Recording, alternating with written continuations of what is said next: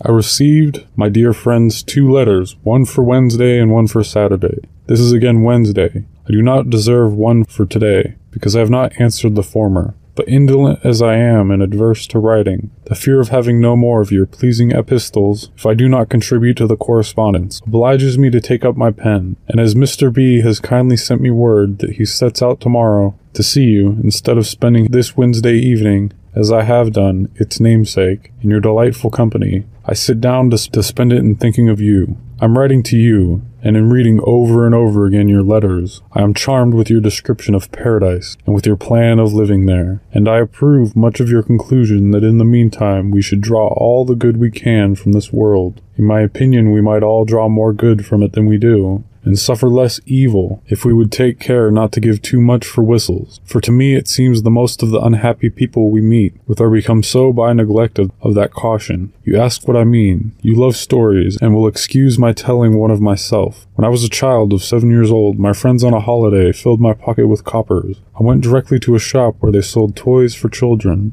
and being charmed with the sound of a whistle that I met by the way in the hands of another boy, I voluntarily offered and gave all my money for one. I then came home and went whistling all over the house, much pleased with my whistle, but disturbing all the family. My brothers and sisters and cousins, understanding the bargain I had made, told me I had given 4 times as much for it as it was worth, put me in mind what good things I might have bought with the rest of the money, and laughed at me so much for my folly that I cried with vexation, and the reflection gave me more chagrin than the whistle gave me pleasure. This, however, was afterwards of use to me, the impression continuing on my mind, so that often, when I was tempted to buy some unnecessary thing, I said to myself, don't give too much for the whistle, and I save my money. As I grew up, came into the world, and observed the actions of men, I thought I met with many, very many, who gave too much for the whistle. When I saw one too ambitious of court favor, sacrificing his time and attendance on levees, his repose, his liberty, his virtue, and perhaps his friends, to attain it, I have said to myself, this man gives too much for his whistle. When I saw another fond of popularity and constantly employing himself in political bustles, neglecting his own affairs and ruining them by that neglect, he pays indeed, said I, too much for his whistle. If I knew a miser who gave up every kind of comfortable living, all the pleasures of doing good to others, and all the esteem of his fellow citizens, and the joys of benevolent friendship, for the sake of accumulating wealth, poor man, said I, you pay too much for your whistle. When I met with a man of pleasure, sacrificing every laudable improvement of the mind or of his fortune